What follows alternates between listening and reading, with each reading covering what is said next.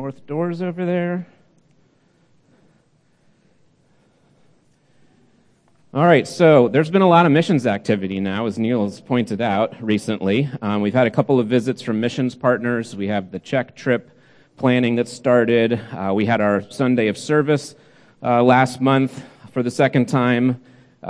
We have all kinds of things that are going on. And so we wanted to take some time to revisit sort of the biblical basis for missions and some practical considerations as well, to take a trip through Genesis to Revelation, because that's the part of the Bible that concerns missions, all of it.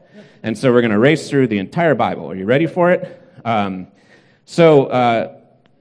just want to start by going back a few years to a converted grocery store in Traiskirchen, Austria, a place called the Oasis. There it is there. That was about right before I left, January 2003, and then we had the opportunity to visit it in April when we took a trip to Europe with our kids, and that's what it looks like today. It's still going. 35 years it's been going. We had lots of different ministries there. We taught English, we taught German, we had kids ministry, I ran a youth ministry, we had clothing distribution, but once a week, probably our favorite time, we had a worship service. So the refugees that lived in the camp nearby, there were about 2,000 there, mostly from Muslim countries, but some were Christians, and we would have a worship service, where we would invite in the Armenians from Armenia and the Armenians who were living in Iran. We'd invite in some folks from Africa, French-speaking countries, some knew German, and so we would have someone speaking in English up front, typically, and then we'd have translation happening all throughout this tiny room, which is behind those front doors there. So we'd have French going on over here, and we'd have Farsi over here, and we'd have Russian over here, and we might have some German over here, and we might have some Arabic. And so you'd have all this sort of say a line in English and this cacophony of translation that was happening at the same time. And it was beautiful, and it was chaos at times. Sometimes I got pressed into duty once translating into German, and my German was not really good enough for that task, but I muddled my way through. So it was a beautiful mess. But it was mostly beautiful. A little bit of a mess, but mostly beautiful, because it was a foreshadowing of what heaven's going to be like. Because in heaven, we are going to have people from every tongue, tribe, and nation who are going to be represented. But it won't be that kind of chaos, because we'll all understand, right? We won't have different languages in heaven. We'll all be able to understand each other. And that is something that is coming. It's all of history is marching towards that outcome.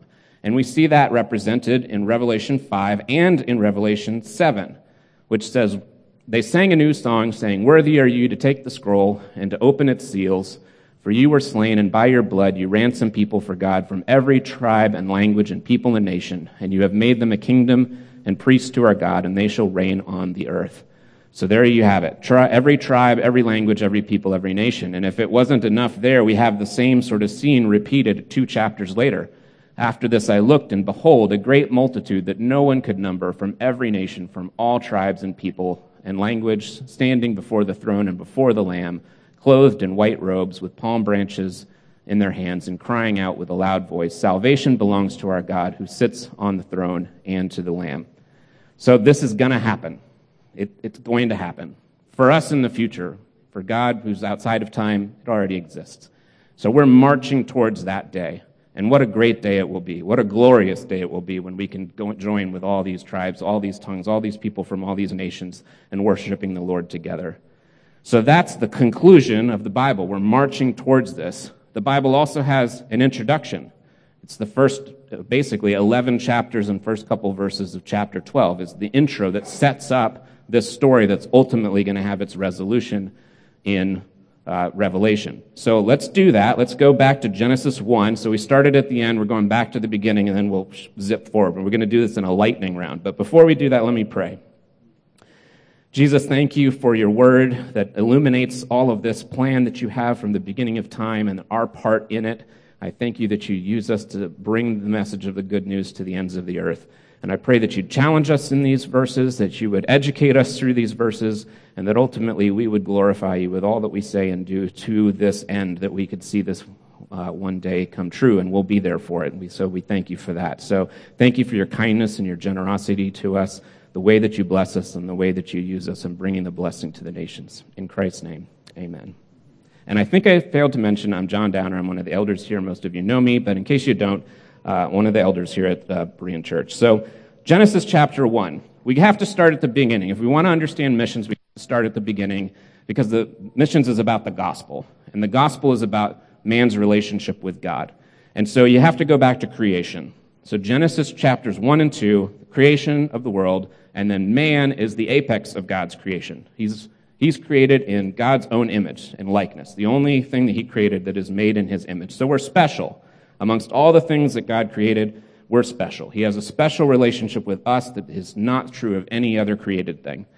He provides abundantly for us. He provided the garden for us. He provided food. He provided purpose for Adam. He eventually provided Eve as this perfect helpmate for him, this perfect partner. There's a love relationship between him and man, and it's a special relationship, and it's great for about 18 verses. We have this perfect relationship, and we don't even get to the third chapter before it all goes sideways. So in chapter 3, we have what I'm calling ruination, because I'm required to use words that all end in the same thing. It's like a rule. So ruination in Genesis 3 and then through chapter 6. Man openly defies God. He challenges his authority. He tries to be on the same level with him. So sin enters the picture. Man is thrown out of the garden as a result. And then it gets even worse. It doesn't get even worse. That's pretty bad. But you get to chapter 6, and you see just how bad it's gotten. And it's gotten so bad that it is described this way in verse 5. Every inclination of the thoughts of his heart was only evil all the time. That's bad. Not some of the thoughts. Not he was doing bad some of the time. It was all the time. Every inclination of the thoughts of his heart was only evil all the time. There can be no ambiguity about this. Total wickedness. Nevertheless, God still loves man. He still wants that broken relationship restored. But first, we come to annihilation. Chapter 7, the flood. God wipes out the wicked, except for one family. He's going to preserve his creation through one family. Serious foreshadowing happening here. Hold on to that thought. You could also put it this way. Salvation for all creation comes through one man who, according to the text, had found favor in the eyes of the Lord. More foreshadowing. So we have things that are being set up that are telling us a story that we're going to understand in a different way as we get further in Genesis, and when we get even more so when we get to the New Testament. So then we come to, the flood happens. Noah is saved and his family. They reproduce and they grow, and there's a lot more of them, but they're not really that much better. There's all kinds of drama with Noah and his family that you can read about in the next few chapters. And then we get to chapter 11, which is the complication. In Genesis chapter 11, we have the story of the Tower of Babel, which you probably know. Now, what you need to know in chapter 11, verse 1, is that it says the whole earth had one language. So at this time, no different languages. Everyone could understand each other and communicate to each other. So that's important. The other thing that's important to know is they had been commanded to multiply and fill the earth, and they had not done it. They had stayed together. And then they got prideful. So in verse 4, it says, the people gathered together to build a tower, and the purpose of building the tower was to make a name for ourselves. So they're repeating the sin of Adam in the sense of they're wanting to be equal to God. In Adam's case, it was like, I want knowledge that will put me on God's level. The people in Babel were actually trying to get on God's level by building this tower which would reach to heaven, which we now know is a really absurd idea, right? You can't build something that's going to reach there. But in their pride, that's what they were trying to do, build a tower to reach to heaven. And so God is like, no, this is not good. He thwarts their selfish ambition primarily through giving them different languages, right? He confuses their tongues. Now all of a sudden you have multiple languages and they're like talking to each other. Like, I don't understand a thing this guy's saying. He's like, I'm telling you to build it this way. And well, they don't understand each other because they have different languages. So they start to scatter because they realize, well, I don't know what these people are saying. I don't understand this guy. So let's scatter. So God accomplishes the scattering when they weren't willing to do it. He forced it on them. And so this is averting a sin situation and a pride situation, but it has massively complicated the task of global evangelism, right? Because now we start to develop different cultures. We have the people who are scattered throughout the earth. They're developing unique cultures, unique customs, unique lifestyles, in addition to the unique languages, unique societies and unique weather patterns that are going to affect other things. So this diversification starts to happen. You have all these people spread out throughout the world, and they're beginning to become radically different from one another. So even while this separation and these differences are being introduced in chapter 11, we start to have very soon after the plan for reversing that. And so at the end of chapter 11, we have many people, still one God who loves them all and desires reconciliation for them. Another thing I want to point out is we already have talked about how in Revelation 5 and 7, we know that that's undone, that we'll all understand God, that there will not be any different languages anymore. We have a brief preview of that happening in a temporary sense at Pentecost. Do you remember that story? They're speaking, and they have translators, just like we had in Austria, and the people are like, nope, we don't need him. We understand him. And we're like, well, how? Because he's speaking a language that we knew you didn't know. But miraculously, they're all able to understand. So there's this temporary reversal of what happened at Babel there, and which will be made permanent when we get to heaven, which will be pretty cool. Because if you've ever tried to learn a second language, it's not super easy. So let's move on. Genesis chapter 12. This is the verse that's in the bulletin. It was the one I picked because it's the central verse, and it's the restoration. So Genesis chapter 12. In Genesis 1, we are introduced to Abram. Becomes Abraham later. And in Genesis 2 and 3, we have what's called the Abrahamic covenant. And it says, I will make of you a great nation, and I will bless you and make your name great, so that you will be a blessing. I will bless those who bless you, and let him who dishonors you, and him who dishonors you I will curse. And in you all families of the earth shall be blessed. So there's two verses here, verse 2, verse 3, repeating the same idea and then building on it. So you see in verse 2, there's three kind of ways of promise that God gives, good promises that God gives. One, I will make you a great nation, which would have been weird for Abram to hear because he had no kids and he was already old at this point. So he's like, okay, I don't really know how that's going to happen, but he's like, I'm going to give you children and children upon children, such that your descendants are as numerous as the stars in the sky. And by God's grace, we're part of that constellation now. We have been adopted into Abraham's family. We are part of his children. Did you remember the song you may have sung in Sunday school? You know, Father Abraham had many sons, and I am one of them, and so are you, so let's praise the Lord. And then there was like legs and hands and everything going. So that's good theology. We have been adopted into his family. So we are inheritors of the blessing that's given here and inheritors of the responsibility that's given here. So he's going to make him into a great nation. Important nation has come up a lot already. It came up a lot in our music, too. When we talk about nation, we're not talking about China or India or the United States or Canada or Austria. Those are political boundaries drawn by men. When we talk about nations, we're talking about a group of people with a common language or culture or religious identity or, history, perhaps. And so, like a country like India has lots and lots of people groups. So we'll talk a little bit more about that. But know that nation doesn't mean a political country. It means a group of people. And so I'm going to make you into a great nation. I will bless you. That's not really super specific, but just general. I'm going to bless you. I'm going to make your name great. Note that that's exactly what the people in chapter 11 were trying to do themselves.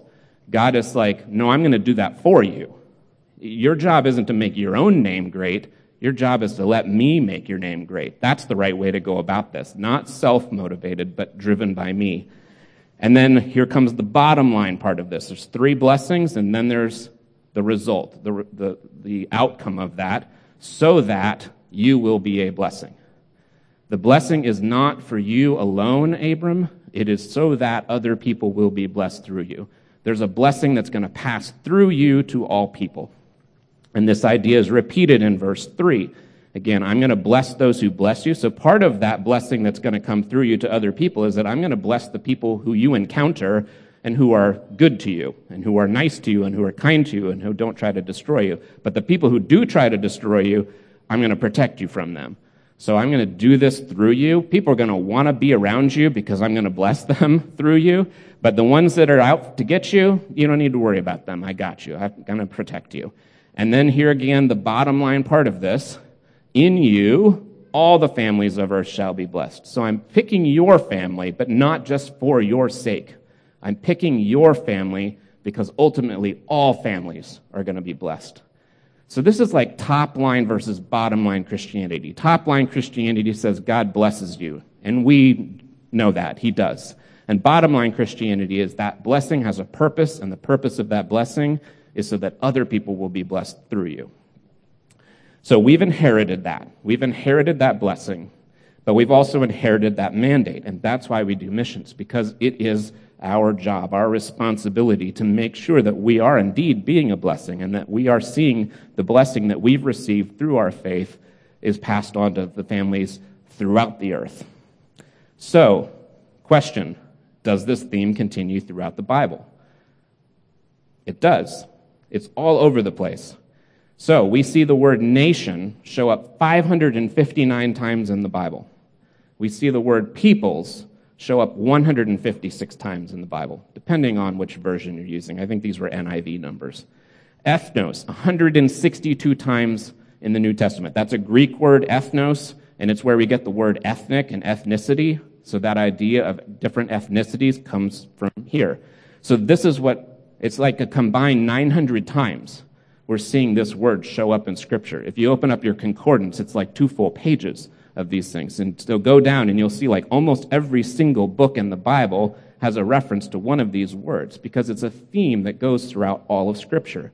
There's a few more here at the bottom that you could look up. I don't have time to read all of those, but I would encourage you to scribble them down quickly, look them up. I do want to pause on Psalm 46:10 because Psalm 46:10 is a classic example of top line versus bottom line Christianity. Does anyone want to fall right into my trap by telling me what Psalm 46:10 is? Nice and loud if you do.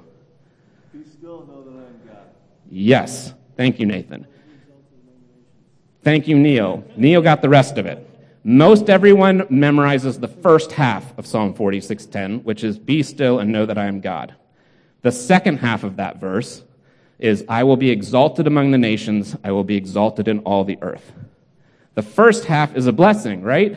You can be still, just chill and rest in the knowledge of who God is, and that he is a good God who has good things in store for you.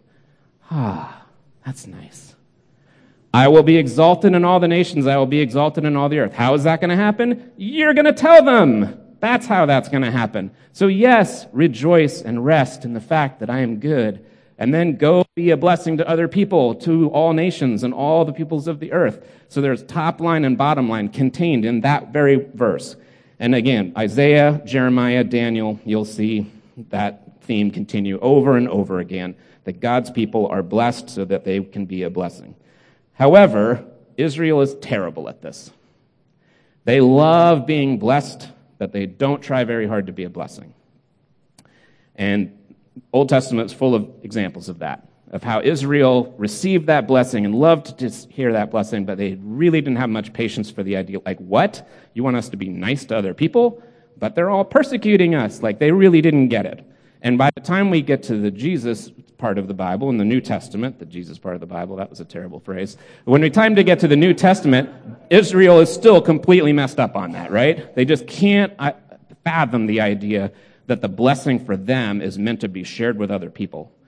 So that's where we're landing when we get to the consummation. Jesus in the New Testament, Jesus is the way back, right? He's the consummation of this plan that's going to bring restoration between God and his people.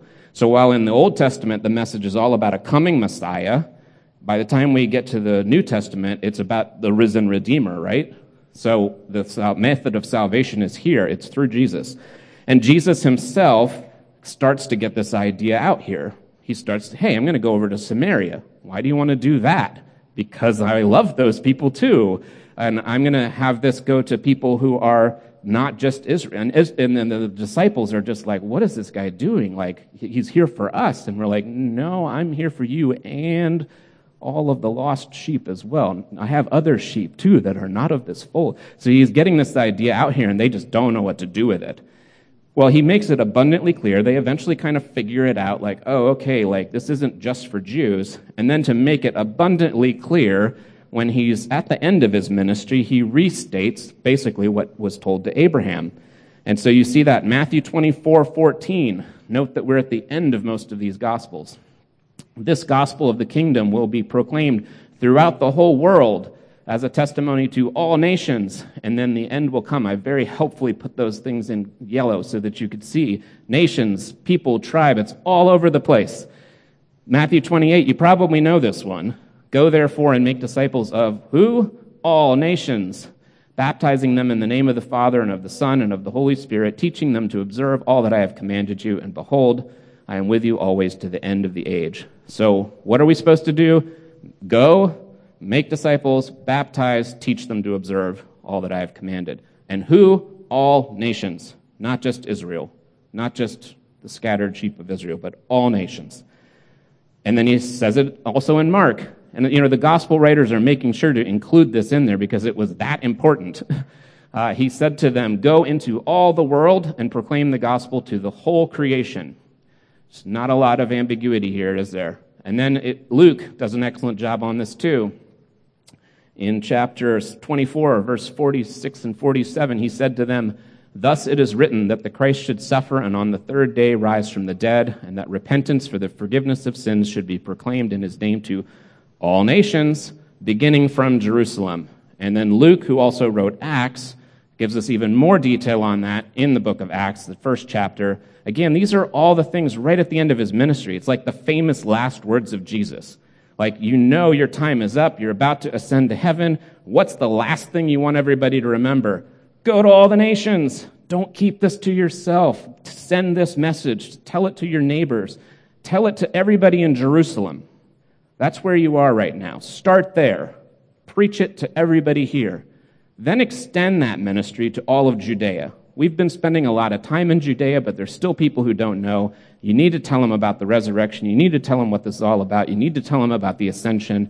So start in Jerusalem, make sure you cover all of Judea, and then go next door to Samaria.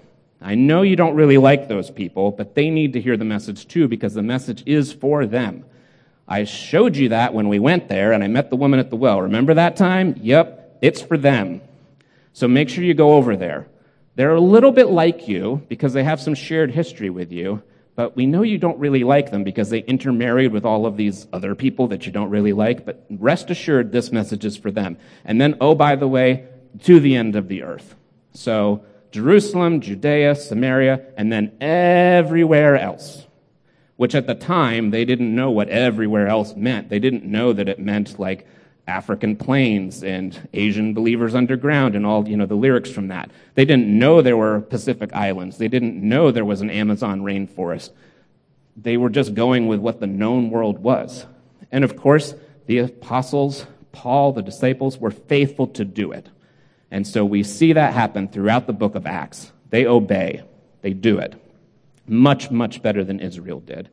But there is, of course, resistance to that idea. Paul has to say, look, this gospel message is for the Gentiles too, and it's controversial. They have a whole church conference about it to say, hey, what does this really mean? Is this legit to the Gentiles too? And they're like, yeah, legit to the Gentiles too. So Paul is obedient. He takes the gospel to what's now Turkey, to Greece, to Malta, to Italy. He takes it to, and he wants to go to Spain. So the whole Mediterranean region, which was much of the known world at the time.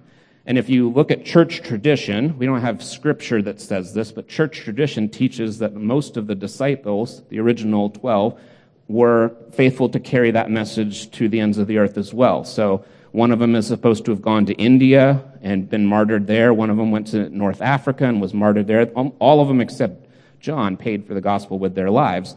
And most traditions say it was while they were out, bringing the gospel to the ends of the earth. So we, again, are the inheritors of that mission.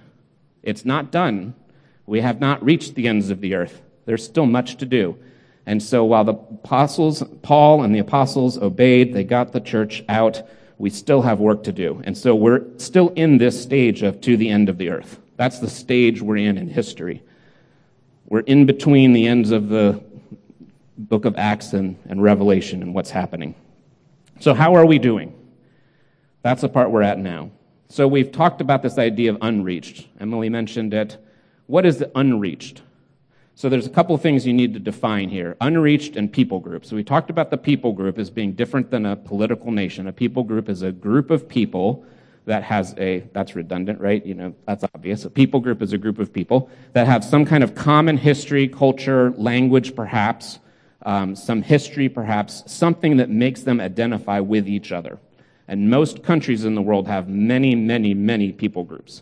And unreached defines a people group that does not have a sustaining gospel presence. So there may be one believer in that area or in that people, but there's not a church that's capable of evangelizing the rest of that people.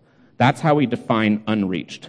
So you may have a country like Austria, I just know these numbers because I lived there, which is 8 million people, and there's about 20,000 believers. It's like a fraction of a percent.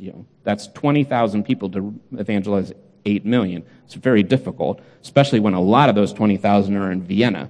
You go outside of Vienna, you're going to see much smaller numbers. So you have a lot of unreached countries in Europe now because it's post-Christian.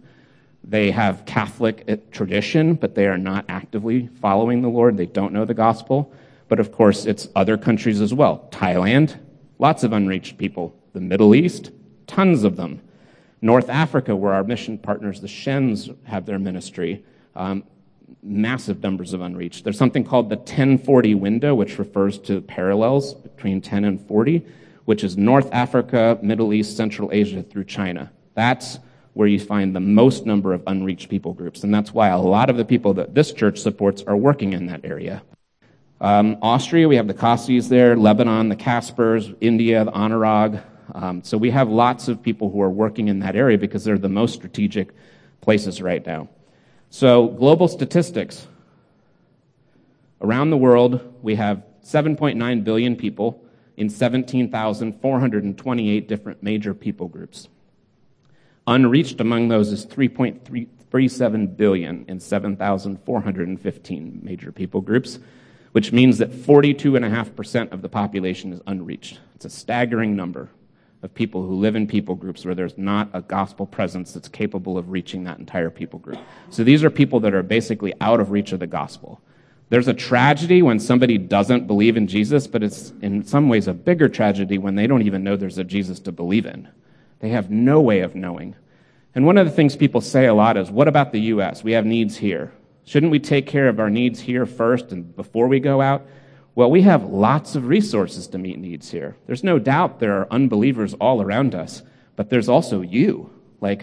We have resources here to meet those needs. If you are a non-believer in Rochester, Minnesota, you can easily get a Bible. You can go to Barnes & Noble and buy a Bible, or you can probably walk into any of the dozens of churches and say, hey, can I have a Bible? Or I can come on Sunday morning and I can hear a message. So if you have the slightest inclination to know about Jesus, you have resources available to you to find out about him. That is not necessarily the case in some parts of the Middle East or Thailand or other places. They don't have the Bible, maybe. They may not have the whole scripture translated into their language. They may have only the New Testament. Some languages don't have any portion of the Bible yet. They may not have a church anywhere nearby. They may not know a single Christian. Most of the people here do. They're going to know at least one. And if they want that, if God puts that on their hearts, they have the resources. We have the resources to meet those needs here in a way that is not true overseas. You look at Justin and Jamie. Justin does a lot of stuff in this church, right? He leads the prayer team, he leads the usher team, he cleans our bathrooms. When Justin leaves, it's going to be hard for this church because he does a lot of stuff. But we believe that somebody here is going to raise up and take over those responsibilities because we have people who can do those things. But there's nobody to do what Justin and Jamie are going to do in Thailand right now. They're going and filling a massive need that the people there can't meet right now. They're relying on people like us to send some of the abundance that we have in terms of our Christian knowledge, our Bible knowledge, our ministry knowledge, bring it there to help them grow their small church. So let me put this into perspective a little bit. The next picture, this is a portion of my dad's Coke bottle collection. I asked him to pull them out and take a picture of some of the better ones. So he's got one there from Japan, one from Thailand, Iran, Korea, and the one on the far, whatever that is, the right side, I guess. Yeah, that's from Czech Republic. You'll like that one. I brought that one back for him in 2000 when I went there. So why do I have Coke bottles in here? Because Coca-Cola was founded in 1886. And in the 90s, they had a campaign where they said they wanted to get a can of Coke in every hand by the year 2000. They didn't quite make that goal, but as of 2012, you could purchase Coke in every country except two, Cuba and North Korea, and I'll bet you can find it smuggled into both of those countries. So in just 126 years, they started here and they had reached the entire planet with their product. Impressive. We're not doing quite as well as they are. We have not reached the entire planet. Now, mind you, it's not a fair comparison because there's a big difference between getting Coke down your gullet and getting Jesus into your heart. It's much harder to do the latter. Much harder. There's a much bigger transaction happening in there. And we are, in fact, in every single country. There's a believer in every single country. I feel pretty confident stating that. But we have not reached the unreached sufficiently when we have 42%, and we've had a 2,000-year head start on Coke. So it's a little bit of conviction that, hey, do they love their Coke more than we love our Jesus? Ooh. Maybe. Maybe they're really, really devoted to that in a way that we can learn from. So I say that not because I want to shame anybody into that, but it's a challenge for us, right? It's a challenge for us to ask the question, what are we doing with this knowledge, with this good news that we have? The fact of the matter is, when we look at what this means for us, for our church, and for us as individuals, that we are indeed a blessed people whose blessing is meant to draw others to Christ. So the first question you have to ask yourself is, do you feel blessed? Do you feel that blessing that is promised at the beginning of the chapters 2 and verse 2 and 3 in chapter 12, does that apply to you? And I would say unequivocally, without knowing the details of your life, absolutely yes, you are. Most of us here were born in this country or in Canada, and we have certain rights and privileges that come with that, certain freedoms that we enjoy. If you're here and you're a believer today, then that's a blessing of Christ in your life. Whether you grew up in a church or grew up in a family that taught you that, or you came to Christ later, that's a blessing. If you look at your life compared to your neighbor, you may not feel blessed. But if you look at your life compared to what the rest of the world and some of the other people, then you most certainly are. So take a moment to count your blessings and acknowledge the fact that God has blessed you. God has done many great, great things in your life. And then, what is your response then to that? How are you being a blessing to other people? If the gospel is truly good news to you, then are you compelled to share it? And again, I've had seasons in my life where I did that really well. Like my 3 years in Austria are lots of stories of God really blessing me, and I see Him using me to reach the nations. I've had other seasons in life when I have been focused more on being blessed than on being a blessing. And so we're all in this together in that sense. Nobody's living this out perfectly. So just continue to ask that question. How are you personally going to fulfill the mandate? And I would challenge you to think of it in a couple different ways. Firstly, go. There are opportunities for you to be a blessing to the nations, to the people who are around you, locally. You don't even have to get up and move. You can do that right here in Rochester. And so that's part of what Sunday of Service was all about, right? Is getting you exposed to the needs that are right here in this community, showing you some of the ministries that are actively involved in reaching people in our community, and giving you an exposure to that, an experience of that, so that you can see this is really not that difficult. It's not scary to reach people and to share the love of Christ with them. So I know people who have taken that experience last year and this year and have decided to do that on their own, which is wonderful. That's the whole point of it, is to encourage you to do that. But you can also reach unreached people here. We have Somalis, we have Sudanese, we have Syrians, we have a ton of Afghans that arrived not too long ago. You have an opportunity to reach unreached people who are from unreached areas, who have now relocated to a place that is a reached place, but we have to get into those communities. And some of them are really tight-knit and don't interact super well, or super anxious, super, I lost that word. They're hard to reach. They're going to be a little bit, insular. So it's difficult to reach them. But there are ministries like Arrive Ministries, which is doing an excellent job building relationships in those communities. So you can get involved in something like that and reach an unreached people group right here in Rochester. You can also do short-term trips. like Czech Republic next summer. You can do a Moss trip. Well, kids, I think, do. Youth can do a Moss trip, what Neil did last year with those missions on a shoestring. So there's opportunities to do stuff locally. There's opportunities, maybe one day we'll go back to Cuba, but you don't even have to do that through this church. You just go into Google and you Google short-term missions, and you'll have a gazillion different organizations that would love to send you somewhere in the world. So the mission that I was with does a short-term missions program, so you can find anything, and they'll be happy to send you somewhere for 6 weeks, 2 weeks, 6 months, however. There's all kinds of opportunities out there. Or maybe God is calling some of you to consider long-term missions, as he did with Emily, and he's done with Justin and Jamie too, to follow in their footsteps. And others from this church, there are others from this church who were members here that went and served. Right now, they're the two that have the closest connection to us that we're still actively supporting. And I would say all of these things are things we do as a church. So you're part of that as just being a person who regularly attends here or is a member here. Things like Sunday of Service, things like the short-term trips we've offered, and then that board right out there that shows all of the people that we are supporting. This church gives money to help support those people. And so that's the go part. The send part, we can be part of sending others, such as those people that are out on that board.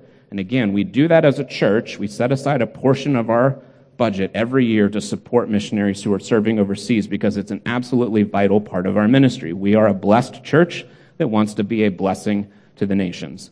And so part of that is simply supporting and encouraging and lifting up those people. William Carey was one of the first modern missionaries in the late 18th century.